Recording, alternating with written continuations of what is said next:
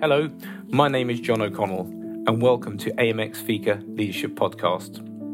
So over these podcasts, I'll be speaking to some inspirational and innovative data and analytic contributors from across industry and the health and care sectors. I'll be asking each of them to share with us some of the exciting work they have underway, which is helping to shape the health and care analytics space, as well as asking some of them their motivational insights into their career paths to date. So why Fika? Fika is a social phenomenon in Sweden I thought I'd borrow. It's a legitimate reason to set aside some really quality time to catch up with friends, family and colleagues over a coffee and a cake. Joining me today is Mohammed Absar. He is the head of business intelligence at NHS England. He's a senior health analytics leader with over 17 years worth of experience delivering IT-enabled business transformation across health analytics projects within strict governance requirements across NHS providers and also across the commissioning landscape. He has a strong focus on joining up data to draw out insights and improve patient care. So fantastic area to be focusing on, and welcome to the podcast. Mohammed also has a keen interest in the use of machine learning, artificial intelligence, predictive analytics in the health sector, and the ability for it to draw insights from complex data sets. But more importantly, a big passion of his is the ability to be able to present technical information to non-technical audiences in an effective manner. So, Mohammed, really delighted to have you join AMX Fika podcast. Welcome. Thank you very much, John. Lovely to be here. Thank you. It's great. And Mohammed, off with the first question we always ask our guests, and welcome aboard. Fika's around tea and a coffee with friends. Were you a tea or coffee drinker, and what's your favourite cake? Oh, wow. It's a lovely concept, by the way. I think tea and coffee are both equal favourites of mine. I tend to flex based on who I'm with. So, for example, when with my wife, she loves tea. That's what I'll have. But coffee, I love the smell of it. So equally enjoy having a cup of coffee first thing in the morning. In terms of cake, now you got me. There's quite a few. Carrot and walnut is a safe one you can definitely rely on. That one's usually on the list. But recently, my daughter has actually baked a millionaire cake, I think if I'm mentioning the name correctly, in her baking club, and it's been absolutely brilliant. So I think I might be tempted to try that out a bit more. Brilliant, very sport.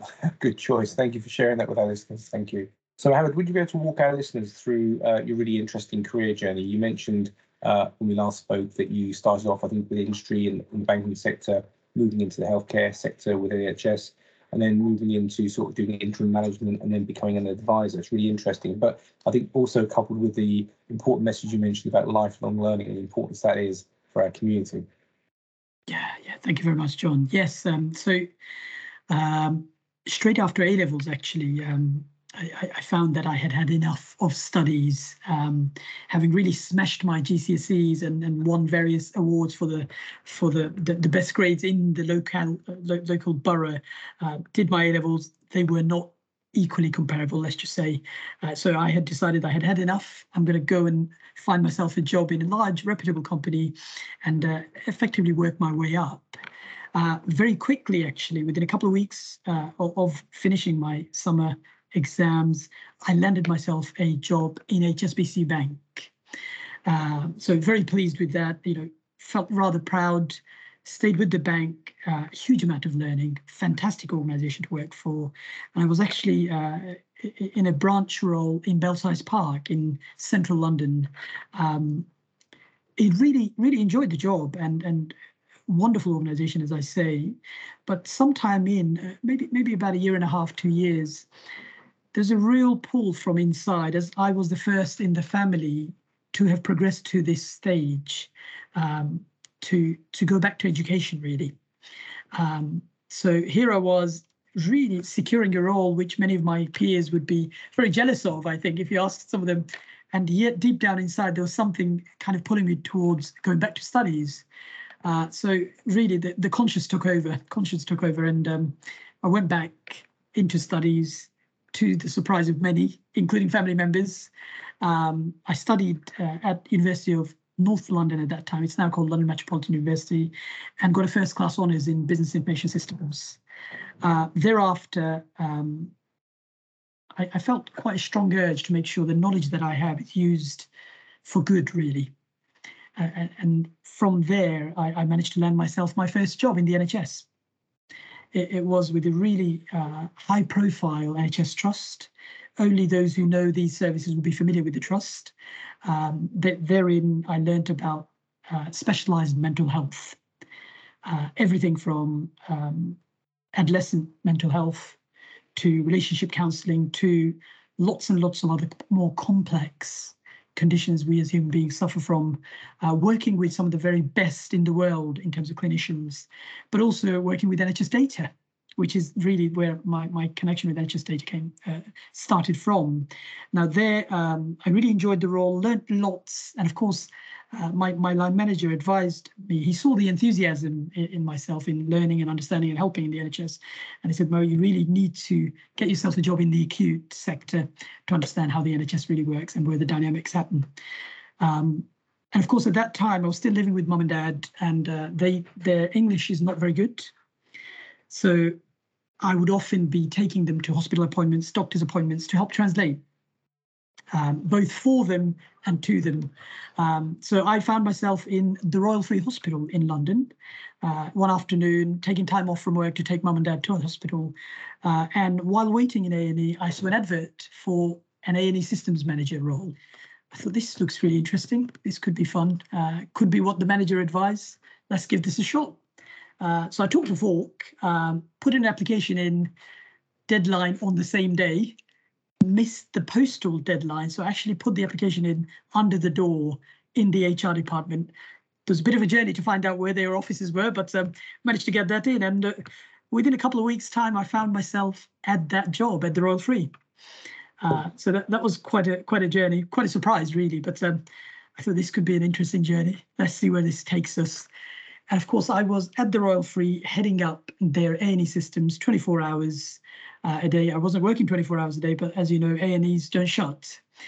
Working with the very best, certainly in the clinical area, our technology systems always up, and making sure that there was no downtime effectively. Very quickly into that role, I found myself in a hospital which was about to trial the very first instance of a brand new EPR system, which has been brought in from the US. Someone at the trust decided we'd be the guinea pigs for this system. And of course, NHSE and I are very keen to test things out, to improve our ways of working. And the Royal Free decided to go live very shortly, about a year or so into my role with the system. And I took the responsibility for leading the A&E deployment of that system.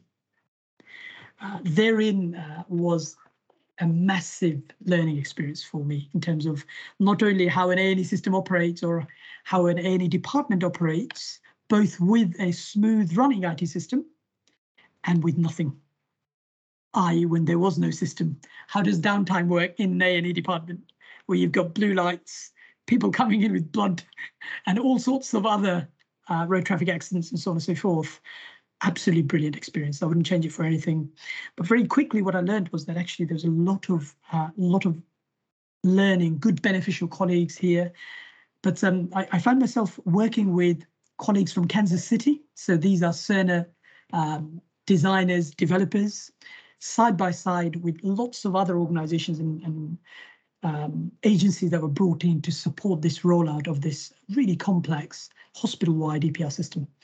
And my conversations with them were amongst the lines of, there's a lot of knowledge that you've gathered here. You could really make a change if you became an interim. My personal circumstances also were such that actually I needed to change the job that I was in. And I took their advice and reached out to some agencies. And very soon I was on the interim world. I left the Royal Free role, had a really helpful conversation with my seniors, and they were very flexible in terms of my time there, in terms of my notice periods, etc. And therein started my 10 plus years career as an interim in the NHS. So just fast forwarding, within that 10-year period, huge amounts of variety in terms of roles that I carried out in PCTs, CCGs, CSUs, and most recently at NHS England here in the London region. Only very recently have I switched to a permanent role, and therein is a summary really of my career, with the current role Head of Business Intelligence here for the London region for our Medical Directorate and for Direct and Specialised Commissioning. Yeah, no, thank you for sharing. That's fantastic, and amazing. The opportunities that came through are amazing. You know, sort of just by being in the right place at the right time, grabbing the opportunity, but also, you know, just picking up what you said, working side by side with industry. I really, my next question is just thinking about that relationship. It's a symbiotic relationship of learning from each other.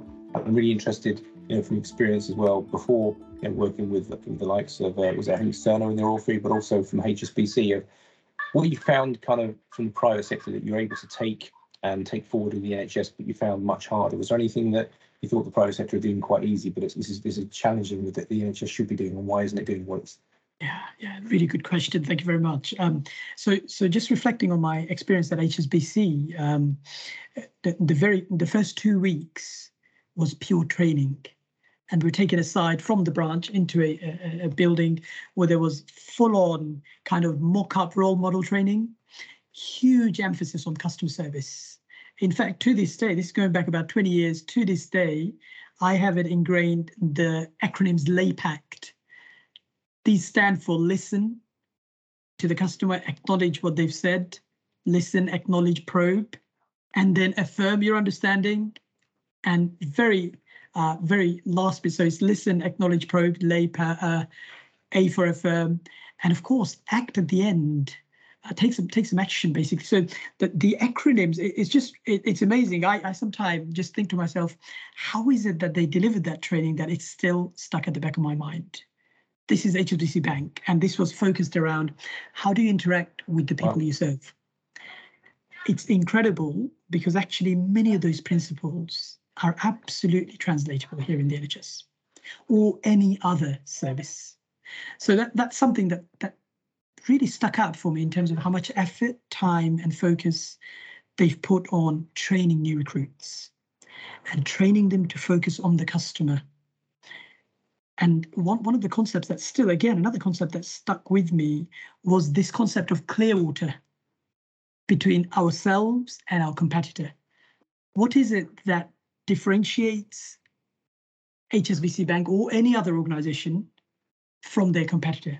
So I guess we don't necessarily have competition here in the health sector, but certainly that was something that drove them towards innovation, towards honing their skills, honing their products and services. And clearly it's had an impact. More operationally, certainly in retail banking, I found they were very, very clear. I guess this is common to all private sector organizations, that every penny must be accounted for. So an example that stuck to me from those very early days in frontline banking, where I was a customer service representative, was that at the end of each day, we would do a balancing process where the things the monies you've taken in, monies you've given out, not only do they balance in the books, but also balanced in the till. So you do a comparison of what's in the till against what's in the computer system, and where you had a discrepancy, nobody would go home. And the way to address that is, of course, you find that money. Is it been miscounted? Is it the computer record that was wrong, or is it the till that was miscounted? Or whatever's happened, but you couldn't square it. We had a backup small kitty bag, which was, £5 to £10 worth of extra monies that had been collected, and we would just pick from there. Of course, the manager would use their discretion to decide. On the flip side, the NHS, as you know, does fantastically well in so many fronts. It's too much for us to cover here. I mean, one of the things that we do is that we put aside the profit. We don't focus on things that will generate most money. Quite rightly, we focus on things that need to be done, things that people that we care for need. So you're not comparing like with like, really. But if we were to draw some similarities in terms of how we deliver our processes, we have a billing process, for example, in the NHS. Providers submit their activity. We check the activity. There is an end-to-end process in place, quite robust, actually, if you look at the data analytics side of it. And then, of course, we have the monetary process. And when one joins the activity delivered and the money's spent, it doesn't always tally. And we're okay with that for various reasons. So there is a contrast there in terms of how the private sector operates and how the NHS, and there's clear reasons for it. In terms of other principles that we might want to look at in private sector, and you've mentioned, there are colleagues who tend to work in the NHS, they then take a break, they go out to the private sector, and not surprisingly, they come back. Many of them come back. And I think there is actually a real opportunity for us to benefit from those kind of ways of working, because there are principles, ways of working that perhaps we can learn from the private sector and then employ back into the NHS to improve the way we do things. Okay, well, thanks for sharing those fascinating insights. Yeah, no, it's that symbiotic relationship from each other, isn't it? And just really interested, I think, just saying that you had those 10 years working in a sort of interim basis, working across, you mentioned, I think when we last spoke, across CCGs, commissioning, community, and also CSUs. I think you also worked for SCW for a while as well. Yes. I guess for a lot of our listeners who will be listening will be thinking that is perhaps a challenging career. And the question, is it a challenging career? And what did you learn from doing that role over 10 years? But also, what did you see as kind of the benefits and the sort of the cons from doing that as an interim? Yeah, thank you so much. And I absolutely agree. It is a challenging career, and certainly isn't for everybody. I've personally really enjoyed it. And to be honest, even in my permanent roles, I would always go above and beyond to deliver what was asked, but also what was needed, actually. So sometimes the asks didn't necessarily translate to what was needed. So I would go ahead and use initiative and probe and then do more to make sure we hit the spot. And that's something that I think really stuck out for me when I joined the interim world.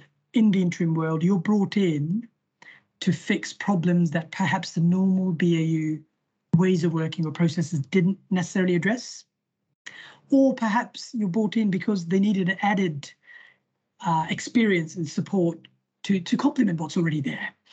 One of the things that I really enjoyed is being thrown into a challenging situation, rewarded handsomely for it, of course, but actually thrown into this challenging situation where you're left to your own devices as an expert in the field to go ahead and find solutions. And when we've been able to find those solutions, with, of course, senior exec sponsorship and support, there was a real motivational factor for me there.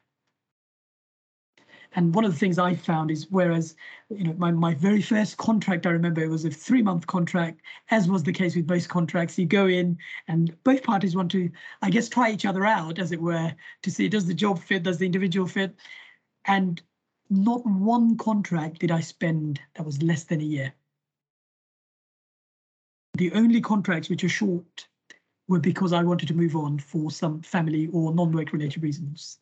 So again, therein, I guess we had some synergies between the line manager that I had and the projects that I was doing. So those were, I guess, some of the positives. I managed to learn huge amounts because of those different roles that were there. So working with lots of different colleagues, clinicians, operational leads, and analysts at all levels, really, and some of the very best we have even to date in the industry, in the NHS. And of course, those discussions, those sitting downs with the clinicians to say, what were their frustrations, what were their challenges, sitting down with the commissioners and the contract leads, both from the providers, from the CCGs, to just listen and to not judge, not to come in with some baggage that we typically do, to really get to the bottom of what the root causes were, set us up really well to be able to address the problems. And the real support I had, which we couldn't have delivered anything without, is that I had line managers who trusted in me, who gave me the flexibility, and when I needed support, I would go to them and they were able to give me that direction, and they were able to call whoever it is to make those things happen so that we can deliver the end results. And of course we did. It is as a result of that the contracts continued, and I've never looked back since then. If we're looking at the flip side on some of the difficulties, I think, as with any role, there are challenges. Some of the challenges that I personally had were actually changing roles periodically, not knowing whether the contract would extend for sure. So my line managers would give me the verbal assurance, Mo, don't worry about it. We're doing the right thing. We're generating results. It will come. It's just paperwork that's taking time. So initially that wasn't sufficient for me, and there would be a level of anxiety. But then after a short while, I realized actually we're all right. That the SRO's is supporting me, and I know what I'm doing, and so that was a challenge, I think, initially. The other challenge, and I think which ultimately got me to switch to permanent role, is that we had our first child, my daughter, who's now 12. And I was spending some time away from home when actually my heart was at home, to be with my wife, to be with my daughter, and we couldn't do that all the time when we wanted to. So I think that if you cannot do that, and if your role requires you to do so, then that will be an incredibly challenging thing to overcome. Thanks for sharing that. So in summary there, I suppose it's kind of, working in that opportunity, you have that accelerated personal growth that you get from it in that challenging environment, but equally, most importantly, as you mentioned as well, you need to have that senior leadership sponsorship, or that SRO sponsorship and support makes all the difference. I suppose very quickly you can get a gauge from the organisation you're in very quickly, isn't it? And then I think, as you mentioned, as family and life changes, your priorities change. I did a lot of travel globally. It sounds great, but you can only do so many years of it, Yes. and then it's you need to change. But no, thanks. Fascinating insights. I'm just interested as well. You mentioned about overcoming sort of unexpected challenges. What were some of the biggest sort of challenges you had, and what was your sort of strategy for overcoming your challenges? And again, a really, really important thing to focus on, John. So thank you again for that. I think if we were to categorize the challenges into two buckets, you've got the technical ones, where either you need a technical solution, or you need some monies, or you need some documents, or some procedural items that need to be resolved. I think those were almost part and parcel of the game. They were always there. And with those, I think so long as you've got your senior support and you can listen to the problem space, you can take a broad view of the problem space and take time to understand, I think those are quite easy to resolve. The ones that took, I think, more time were the people-related ones. And very quickly you realize that actually behind every challenge there are some people involved, and we're human beings, and we're triggered often by the common things. Is this going to affect my job? How is this going to make me look like amongst my seniors and my peers? What impact will this have in my team if I'm the leader of a team? What this project that is being done by somebody else, is this being done to me or done with me? All those very fundamental things that develop anxiety and create worries in us. I found those were perhaps the ones that took me longer to get around. But once you begin to realize that there are some human factors at play here, and we need to respect and treat and address these individuals who are human beings like you and I, who have real concerns that aren't technical. They're not to do with the technical tools or the database technology or anything like that. They're something simpler or something more complex, depending on how you look at it. One can then begin to say, okay, fine, there is a person involved whose role used to be such and such. How is this impacting them? We can have those conversations in a safe way with those colleagues. And that's, I think, generally speaking, those have been some of the biggest challenges that I've had to overcome. And actually, having gone through it repeatedly, you begin to really appreciate that actually, when you speak to the colleagues that are involved in the context and the environment where a project or a program is being delivered, you can have those conversations in a way as a person to person. And when you start speaking to someone with appreciating their view of the world, with an understanding and empathetic view to it, we can begin to say, actually, what are the problems that you're having, and how might I be able to help you resolve some of those through this broader objective? And that's helped me to, I think, navigate some of those problems. And actually, I've made some of the best, most long-standing friends as a result of some of those problems, because you've had an opportunity to speak to somebody at a much deeper level, not just because I work with you or because your role is such and such, but because you're a person who's in this challenging environment, and we've been able to talk through and find a solution together. So I'm not sure if that's a long-winded answer. I'm hopeful that that's given you some nuggets there, but I'm happy to elaborate. No, fantastic. I really love the lens you use there of both the technical and the human-centric sort of two lenses I think are really, really good. And that people piece about being, I suppose, more authentic, and that human touch you mentioned as well, tying into people's emotions, reputationally, what impact does it have on people, and do they feel it's been done to them, or are they part of it? So valuable, and that covers all areas. Thanks for sharing. That's really good insights. I was just going to say, John, just hot off the press, actually, we had one of these issues come up only yesterday. Okay. Loads of emails, emails from one party to another, to their execs, their seniors, line managers, and everyone else in the house copied in. No, we're not going to do this. It's not our fault. It's their fault. They didn't do it. And I just reviewed the chain of emails. And of course, you can see what the thread is. The thread is somebody's having to do more than what they would normally do because somebody else has made a mistake. All it needed was a telephone call to say, you know what? Sorry, yeah. We've made a mistake. We shouldn't have done it like this. It is entirely our fault. Yeah. But the only way to solve this is for you to do this one bit for us. And we appreciate that. And we appreciate that it's going to be an extra work for you. And if there's any way we can help you, please let us know. Straight away, it resolved the problem. So it wasn't a technical issue at all.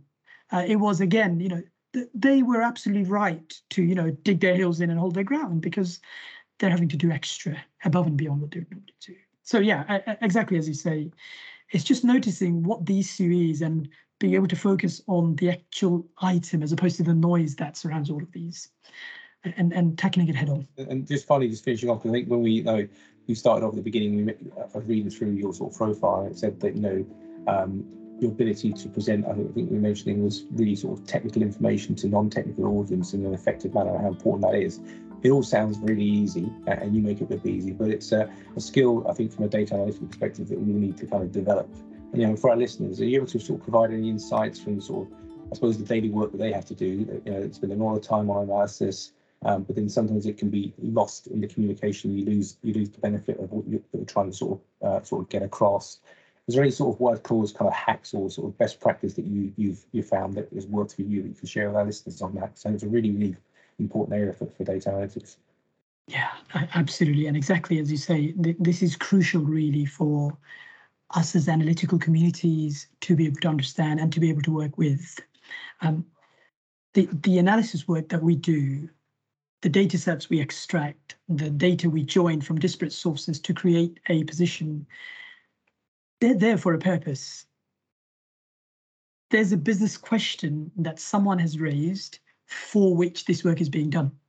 If we've gone headlong into the analysis without really appreciating what is the business context, what are the questions, or what are the objectives of the person or persons that this request has come from, if we hadn't really appreciated this, then actually there are real risks to miss the point here. So the very first thing I tell my team is, what are the business questions that our colleagues want to answer for which they've come to us for support? Do you know them? And if you don't know them, let's go back to them. So we've been inculcating this in our team. So that is really, really crucial right from the outset. What is it that you're trying to do with this? Once you've understood those contexts, you've understood the general objectives, you as an analyst or an analytical leader or a team leader can begin to use your skills, your knowledge of the different data sets, your knowledge of the pros and cons of each of these data sets, your in-depth understanding of how you might join up these disparate bits this is what comes to play, because you're the expert. So you've got the business question, you know the knowledge already, now you need to do some extraction and numbers. So long as you remind your colleagues, this is the question. Go ahead and do what you think is best, but I need whatever output you produce to address that question. If you then go and find, actually, we don't have the data for it, there is a tendency, isn't there, to draw your own biases and perhaps say, the data is showing this. But actually, what you find is that as soon as you do that, you will be found out, because you get the data, you present it with a spin, and sooner or later, the business questions will come. And as you probe, of course, all those things that you haven't explored appear to show up. So it's okay to say, actually, we don't have the data for it. Or actually, the data had such material gaps. Here's what we could find. But we believe if we had X, Y, Z, we could answer this more robustly. We do, unfortunately, work in an environment where the data is not perfect. where there are real gaps. Often we have to deal with ambiguous data, and we're required as leaders in analytics to make sense of it. Again, another principle that I personally have used and I continue to kind of advise the team to do is to say, fine, you don't have the full perfection of the data set. Do you have vast majority of it? We deal with health inequality as a key area, and we've mentioned this before in our conversations. A good chunk of our data, almost 80% of our data, doesn't have, for example, ethnic coding. Does that mean we cannot do analysis that is to do with ethnicity and how outcomes may vary? The answer is absolutely not. We've got 80% of the data. So it's just looking at what do we have and is it sufficient to be able to answer the question of the day. So I think it's really, in summary, zooming out and looking at what is it that the business wants to answer, using our skills and knowledge of the data sets, and then to say, of that which we have, is it good enough? Not is it perfect, but is it good enough to answer the question? Really great advice. No, thank you for sharing. That's fantastic. Yeah, and it kind of goes back to sort of what you said about is it good enough? And it's interesting talking about if you look at the advancement of machine learning and AI models going forward, and then if you look at the push towards becoming a greener society, and your AI model is from an analyst perspective and data science, don't keep sweating it until is it good enough? Does it get you to some sort of algorithm that produces output and then turn the server off? And it's a different approach, but really good feedback. Thank you. Pleasure. Completely agree again. And AI and ML is a really interesting area. As you know, it's been in use. Yeah. In use in the private sector for many decades, and we use it, almost ubiquitously without even knowing that it's happening and it's being used. But in the NHS, I'm really, really keen to stress this point that, as with any tools we use in the NHS, it has absolutely got to be wrapped around with clinical leadership, with clinical advice, because it is our doctors and our consultants who tend to have the baseline understanding of any of these subjects. Sometimes we might use AI and a lot of resource to answer questions that they already know. The real added bonus is where perhaps we can get there sooner, that we can focus the attention on those 100,000 cases, on those 10,000 perhaps, or perhaps we can add to the body of knowledge that they already have by using random forest methodology or any other of the like market basket analysis private sector would call it, but certainly the same principles. If there's coterminous or homogeneous factors within patients, could we perhaps use those to try and get in earlier in the patient's pathway? And I think that's really where machine learning and AI could really help us, is to be able to prevent in line with our long-term plan. Mohammed, thank you so much for sharing your fascinating journey. I think your career is fascinating, and the walkthrough is really sort of insightful and sort of inspiring for our listeners, I'm sure. And then also talking about the benefits working side by side from industry and that sort of relationship that we learn from each other and the benefit that comes from there. But also then moving into the sort of interims and sort of looking about the opportunity for sort of personal growth and accelerated learning that provides, and fascinating insights to that. And then also I think around the challenges, I think the lenses of both technology and people, I think it's a fascinating lens to start to look at, and that human element, that human centric, can't overstate how important that is. And then finally, you mentioned also about the modelling piece, and making sure if you're presenting, you've got that clinical buy-in at the beginning, because the clinician wrap is so important. But outside of all the great work you're doing, leading the health inequalities work, analysis work across London, what do you do to sort of unwind and de-stress after the day? Thank you. Yeah, really important. Again, our work doesn't stop. Our work doesn't stop. But as we said earlier in our conversation, we do need to find time just to zone out. Some of the things that I do, my son and I have an agreement that when it hits 5 o'clock, he should come to the door and break in and disturb anything I'm doing. Sometimes that works, so I spend some time with my children. Great advice. And I tend to put the guards down and jump on the bed, do some wrestling, whatever works for them. So spending time with my children and with my wife, absolutely one of the best ways that I unwind. Certainly during the pandemic, we've had times where things were pretty stressful. And one of the things that I picked up from my colleagues is that to go for gentle walks in your own area, actually, and to try and actively notice things that you didn't pay attention to, from people's front gardens to the trees in the park that's in your area. Incredible advice, and I've benefited hugely from it. And actually, I've taken that into my own garden. So I've spent some time to learn the difference between camellias and azaleas, I've got my daughter involved. She's helped me put some labels on the plants in terms of what's ericaceous and what's not. So the garden has been a wonderful anecdote, really, to the stresses of the working life. And of course, I try and do some exercise as well, which is all very important, as you can imagine, given our kind of lots of hours in front of the computer. So in that front, the walking and of course swimming, a little bit of Pilates whenever I get a chance for the back and so on. So all of those things I think have helped me to keep sane and carry on. Yeah, the important kind of state the importance of play and nature, I think, absolutely, and keeping yourself recharged. And you did say something when we last spoke, which just a shout out. You mentioned a good podcast for you to listen to. You want to share that with our listeners as well? Yeah, absolutely. And this ties back to the learning. It's amazing that we have so much knowledge now available through our phones, the handheld devices that we have, through our laptops at work, from podcasts to videos on YouTube and so on. And it's all free, absolutely free. So never, certainly in my entire life, have I been in a situation where you can learn things from the likes of Harvard and MIT and Oxford and Cambridge free of charge. And podcasts are a wonderful way, I've found, certainly over the last couple of years, to really zone out from your day-to-day work. And actually, even when you're walking or cycling or doing something else and listening in, I've got a number of personal favorites. There's one called Feel Better, Live More by Dr. Rangan Chatterjee. There is another one which is called The Doctor's Kitchen, actually. Oh. And this one's really interesting because it brings food in the forefront. It's the food we eat. It brings together people from all walks of life. And then it focuses on how can food be used as medicine. And of course, more recently, I've come across another one by someone called Mohammed. This is an Egyptian gentleman who used to be a Google executive.